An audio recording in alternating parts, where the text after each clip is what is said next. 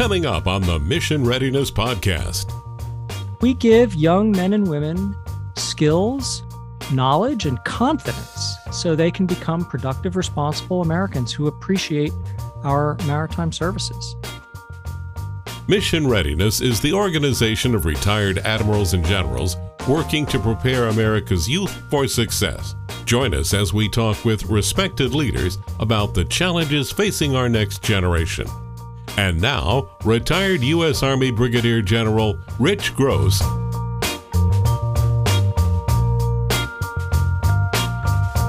Welcome to the Mission Readiness Podcast. I'm your host, Rich Gross. With me today as my co-host is Becky Mendoza, who's a senior associate for Mission Readiness and also one of the producers of the podcast. Becky, how are you?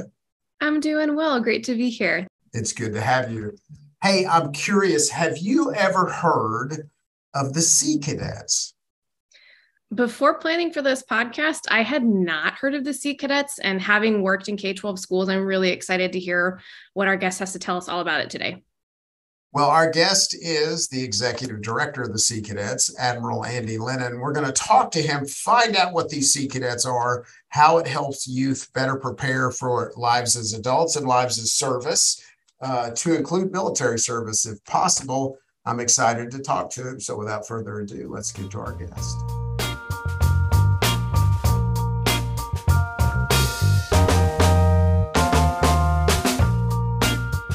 Well, my guest on today's podcast is retired United States Navy Rear Admiral and current Executive Director of the U.S. Naval Sea Cadet Corps, Andy Lennon. The Sea Cadets is a maritime-based youth leadership development program for children and youth ages 10 to 18 with a mission that aims to build leaders of character. The program is sponsored by the U.S. Navy and supported by the U.S. Coast Guard. Admiral Lennon, welcome to the Mission Readiness Podcast. Thank you so much for having me. It's a real pleasure. No, it's great to have you. Before we talk about some of the awesome work you're leading with the Sea Cadets, it'd be great to hear a little bit about your Navy career, how you got into the Navy, and what you did while you served.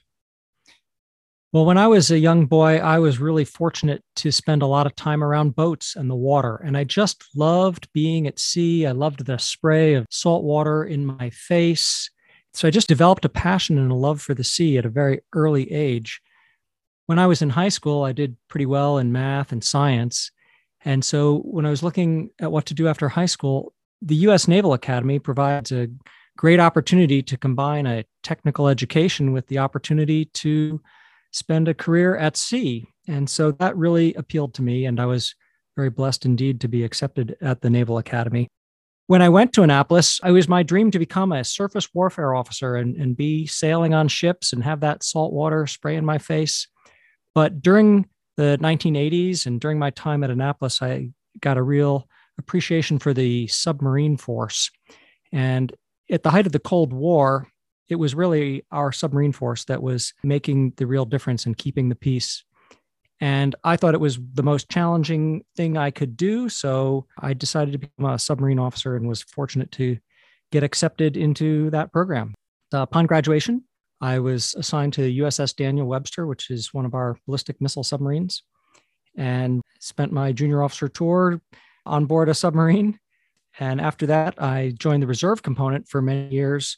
And then as I went up through the ranks in reserves, I was ultimately recalled back to active duty and served out my last 4 years on active duty. So I've been a submarine officer in the Navy for 30 years, but spending a lot of my time on the shore-based commands that actually focus on mostly on anti-submarine warfare to ensure we can keep track of our adversaries' submarines. But it's just been a really super experience where I've interacted with so many brilliant and wonderful people. No, it's great. And I do want to talk to you about your submarine duty in particular here in a minute, but tell us a little bit about the Sea Cadets and what that organization does. So as you mentioned, Sea Cadets is the Navy's youth development program. So we give young men and women skills, knowledge, and confidence so they can become productive, responsible Americans who appreciate our maritime services. And we do that by offering them fun and challenging opportunities to try new things, to fail in a safe environment, to try again, and then ultimately succeed. We want our cadets to step outside of their comfort zones and try new challenges.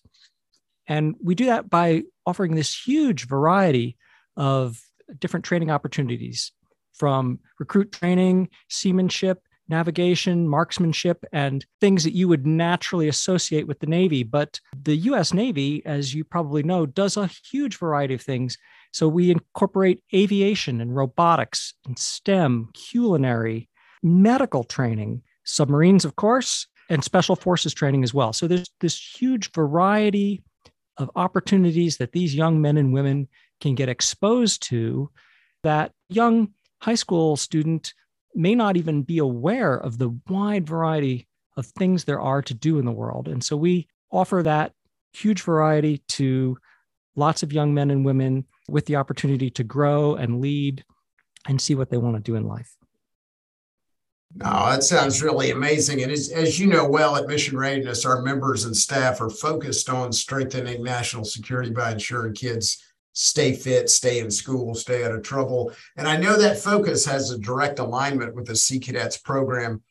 How does your program support the development of healthy habits and positive outcomes with young kids? In Sea Cadets, we actually have a physical fitness requirement. So that's one of the things that distinguishes our youth program from some others. And the reason we have that is because it is so critical to the Navy and the other armed forces. So we want our young men and women to remain fit. And so we have physical fitness requirements that they have to meet. They pass a PT test. And during our recruit training, which is sort of our basic indoctrination training for Sea Cadets, there's a strong physical fitness component. And so we re-emphasize that throughout the Sea Cadet experience that these young men and women go through. Any feedback from the cadets themselves about the emphasis on these healthy habits and this fitness? Yes. One of the things that has struck me interacting with these young cadets, and I'll just tell you, getting together with these young men and women is so energizing. They want to be challenged. They want to do hard things. And some of the testimonials I've had from these cadets, let me just read you some. One young person said, "Sea Cadets disciplined me, helped me grow into a better person, made me stronger mentally and physically. Sea Cadets rewired my whole life." Another cadet says, "I came into this group having trouble advocating for myself, having trouble staying in shape and figuring out who I was. But every Saturday morning, I had to get up early at 7 a.m., and those morning wake-ups were well worth it. When I didn't want to keep pushing, I remember some people who did, and they showed me that just because something is difficult, it doesn't mean it can't be done." So our cadets are really thriving in this environment and really enjoy the challenges. That's amazing and really, really gratifying to hear. Well, you've mentioned fitness a number of times, and we hear about in the military a culture of fitness, and obviously Sea Cadets is preparing young men and women for that. But from your experience, was there a culture of fitness in the Navy? And if so, how was that culture sustained throughout your career? Absolutely. There was a culture of fitness. From my first days at the U.S. Naval Academy, when we did group physical fitness, through my career when we had to take twice a year physical fitness assessments, there was always an emphasis on physical fitness. The term culture of fitness is newer, but I think there always was a culture of fitness. What I can tell you is during the past 30 years, there's been a renewed emphasis on health and well-being. We have recognized more and more how essential it is to be healthy and fit in order to have a ready force that is ready to defend our nation. So physical fitness has become linked not just with the hard work that some soldiers may need to do out in the field, but just with overall well-being and staying healthy. So physical fitness is really a readiness issue for the armed forces. And I've seen a strong increasing in that over the past 20 years. And I can give you an example of some of the things the Navy has done to make it easier for sailors to stay in shape. One is to make sure our fitness centers are open all hours, because sailors and other folks in the military stand duty at odd times of the day and night, and they may have watch schedules that don't line up with civilian schedules. So our physical fitness centers are open to accommodate sailors and to be ready for them when the sailors need it.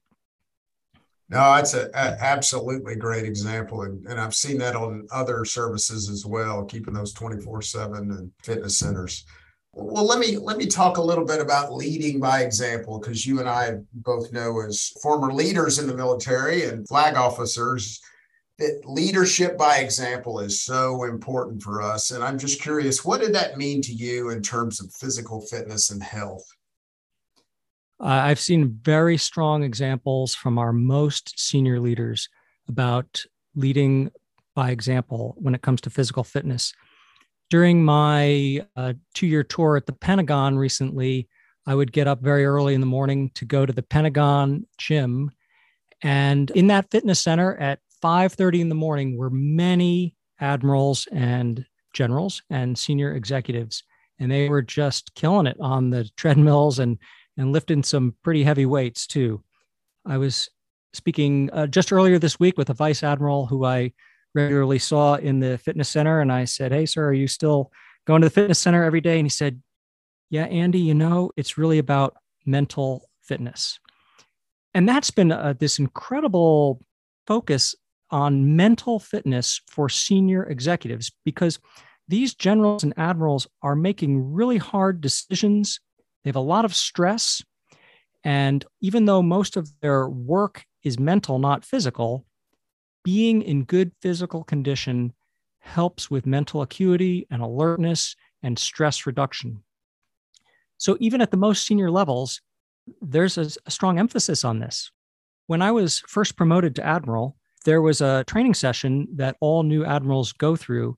And during this training session, we learn executive leadership techniques, how to deal with Congress, how to deal with the press and policies. But there's also a health and wellness part.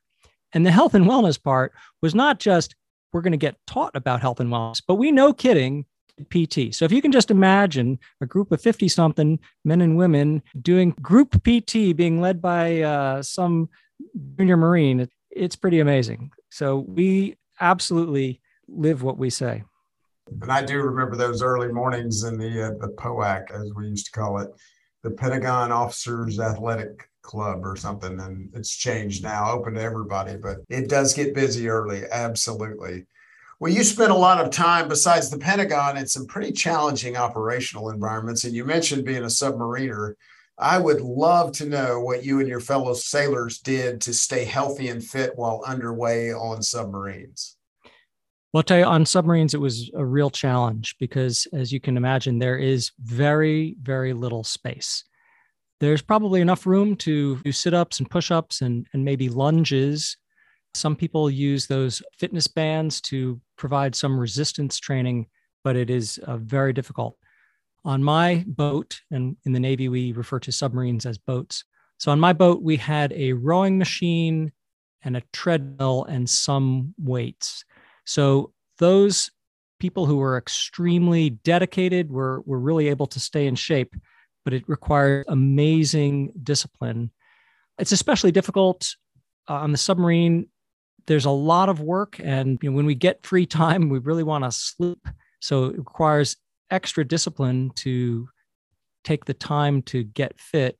And then the other challenge is the amazing food we had on submarines. We were served meals 4 times a day: breakfast, lunch, dinner, and midnight rations called midrats. And our culinary specialists, our cooks, were amazing, and we had fresh bread at every meal. So that combination made it a real challenge. It's not impossible, but it does require extra discipline. I would also note that the purpose of submarines is to remain stealthy. And so silence is essential. So knocking around a bunch of heavy weights or using gym equipment can give your position away. So the opportunities are somewhat fewer on submarines, so we can retain our stealth. Wow, that is absolutely fascinating. And I never thought about all those challenges to staying fit on a submarine. Was it different on other naval ships? Indeed, I was fortunate to spend a little bit of time on a destroyer and some aircraft carriers. Certainly on the aircraft carrier, where there's lots of space, they actually have a full fitness center. And because there are flight decks and hangar decks, there are opportunities to do group PT sessions, group aerobic sessions, and they really do. And those are well attended because they're great morale boosters as well. What is really interesting, I found, about exercising on a ship is unlike your fitness center on base, the ship moves. And the ship rocks back and forth and pitches up and down, even slightly. If you are pressing up on a heavy weight and the ship is moving up, it's impossible. It's so much harder.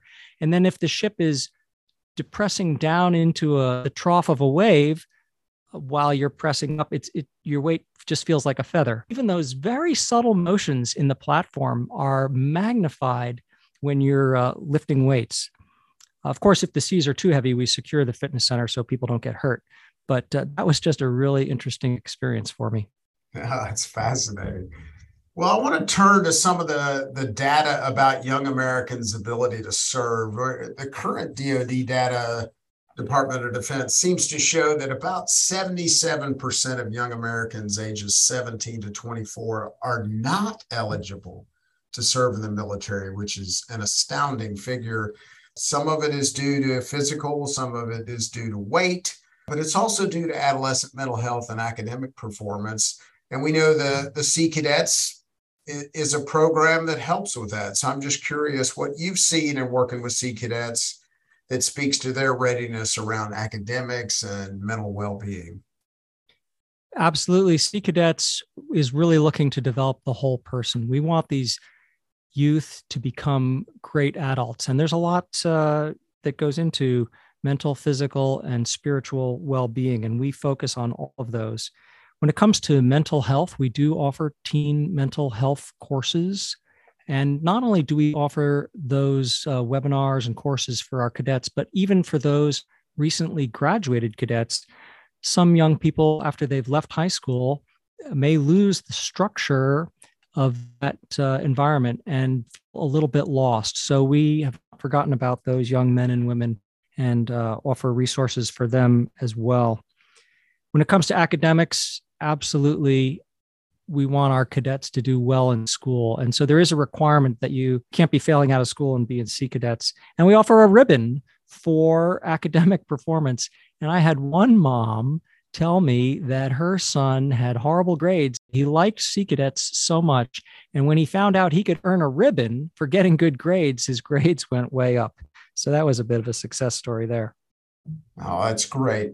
Well, I understand there's some special Sea Cadet events on the horizon, some of which our guests could even get involved with if they wanted to, including something called the Navy Mile. Could you share some details about that, as well as other ways that our listeners can support the Sea Cadets? The Navy Mile is an event that's hosted by the Navy League.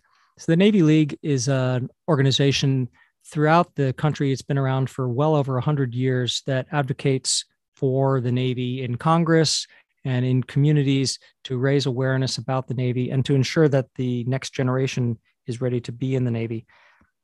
The Navy League is offering a fundraising event called the Navy Mile.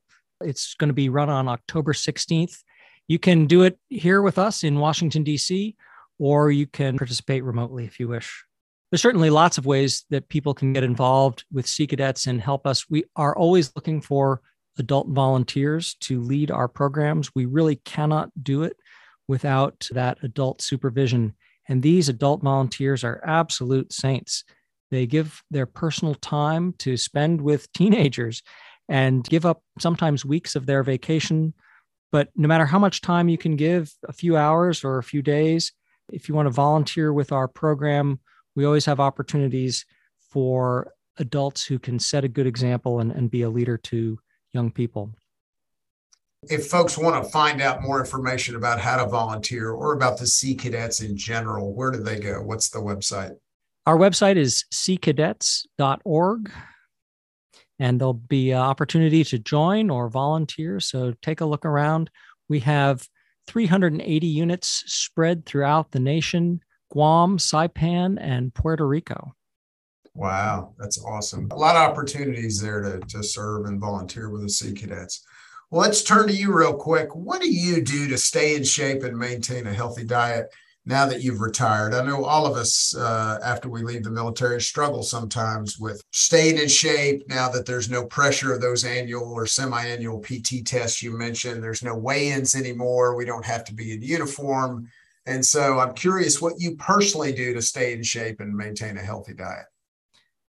Well, as I look at it, health has got two major aspects, diet and exercise. So on diet, it's about eating the right things and not eating the wrong things. That's a huge challenge for me because I have a horrible sweet tooth and I love chocolate.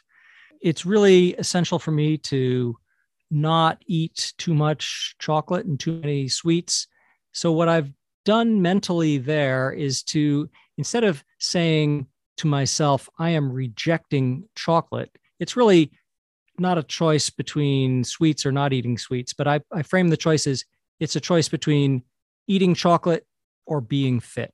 And if I eat a chocolate bar, I might feel good for 10 or 15 minutes. But if I can fit into my trousers better and I feel more alert and energized during the day, that's a feeling that can last much longer. So it's a struggle, but that's how I frame that question. When it comes to exercise, you can run and do cardio or lift and maybe one day's arms, one day's legs. That's a little complicated for me. For me, the challenge is to just get out of bed in the morning and go. What I try to do is remove all obstacles to success. And so I lay out my PT gear the night before, ensure my car is packed the night before. So it's very easy for me to get to the gym. And I think another element to that is to decide to go to the gym the night before. So the decision's already made. I'm going to go to the gym in the morning. Then when the alarm goes off, I just get out of bed. What I want to avoid is having the alarm go off and then I'm thinking, do I want to go to the gym or not? That is not the time to be making the decision. So commit to the decision the night before, and then in the morning, it's merely executing on that decision. Oh, no, that's great advice. I appreciate you sharing that with us. One last question we ask all our podcast guests. What books have you been reading lately that you might recommend to our listeners? There's so many great ones out there. But one that I recently reread is called The Greatest Salesman in the World by Og Mandino. And when I was a young boy, my father had that book in the house and it's pretty short. So I read it. And I just remember maybe being in middle school and really being inspired by that book. Recently, my father-in-law gave his grandsons, my children, that book, The Greatest Salesman in the World. I was like, oh, I haven't seen this book in decades. So I picked it up and I reread it and I was just inspired anew. Og Mandino is a great author. He talks a lot about having good habits and trying and persisting for success. He says essentially, if you're not failing, you're not trying. He also inspires us to not try to be like everybody else. Just try to be the best version of you that you can be, and to not allow self-pity to bother you, and to be able to laugh at the world. He also puts a real call to action. He says that the best map in the world has never carried anybody in anywhere. It's really you taking action. So Og Mandino weaves together this beautiful story about these challenges as someone goes through his life. And I just found so many of his messages very affirming and inspirational. So I highly recommend The Greatest Salesman in the World by Og Mandino. Well, Admiral Lennon, thank you so much for joining us on the Mission Readiness podcast and sharing with us a little bit about what the Sea Cadets do and how you benefit America's youth. Well, thank you so much. This has been an absolute pleasure. And I'm just so excited that there's an organization addressing this critical issue. Dr. Mark Esper, the former Secretary of Defense, has an article, opinion piece that he published, I think, this week that talks about the critical need for American national security to have top-notch volunteers. And you just pointed out that so few of our youth are even eligible to join. And that's just really scary from a national defense perspective. So I'm glad there's an organization like Mission Readiness that's addressing this important issue. Oh, thank you.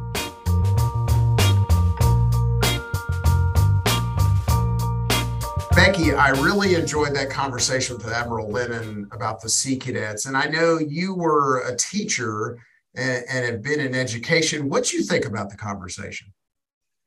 I also really enjoyed it. I had the privilege of serving as a teacher for several years and as a counselor for several years in a few different school districts. And the focus that they put on the Sea Cadets of really developing the whole person and really not just being a successful seaman, but also being a successful leader in multiple contexts, I think is a really beautiful thing that we don't see very often.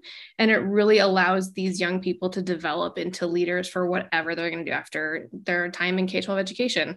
So that I think is one of the most wonderful things I heard throughout the entirety of the conversation. I'd be curious to hear what you think, having served, as that's not an experience of mine. What did you think? Oh, I could not agree more. And as you know, from your work with Mission Readiness, we are struggling so much right now to help our nation's youth serve in the military. And so many of them, 77%, are unable to do so. That it's exciting to hear about a program that young people enjoy being a part of that also prepares them to, if they want to, serve. And even if they don't, just to live better adult lives. So I agree. I thought it was a great conversation, and I really enjoyed it. Well, thanks for listening to the Mission Readiness Podcast. Today's show was written and produced by Jake Ferrara, Kimberly Little, and Becky Mendoza. For more about Mission Readiness or to find an archive of every episode of the podcast, visit strongnation.org. The program is available on Spotify, Apple Podcasts, or wherever you listen to podcasts. Please subscribe, give us a positive review, and tell your friends about the program. Until next time, thank you for supporting our work at Mission Readiness to strengthen national security by ensuring kids stay in school, in shape, and out of trouble.